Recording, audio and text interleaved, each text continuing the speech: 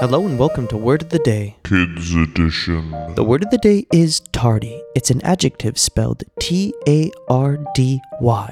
and it means delaying or delayed beyond the right or expected time, aka you're late. To use it in a sentence, we have our special guest Finn McCool. Oi, if you tend to take time and spend a lot of time partying, you will probably be tardy for all the other things that you want to do. So party hardy equals tardy. Wise words, Finn McCool. So try to remember that word tardy, and I'll see you tomorrow with a new word of the day. Kids Edition.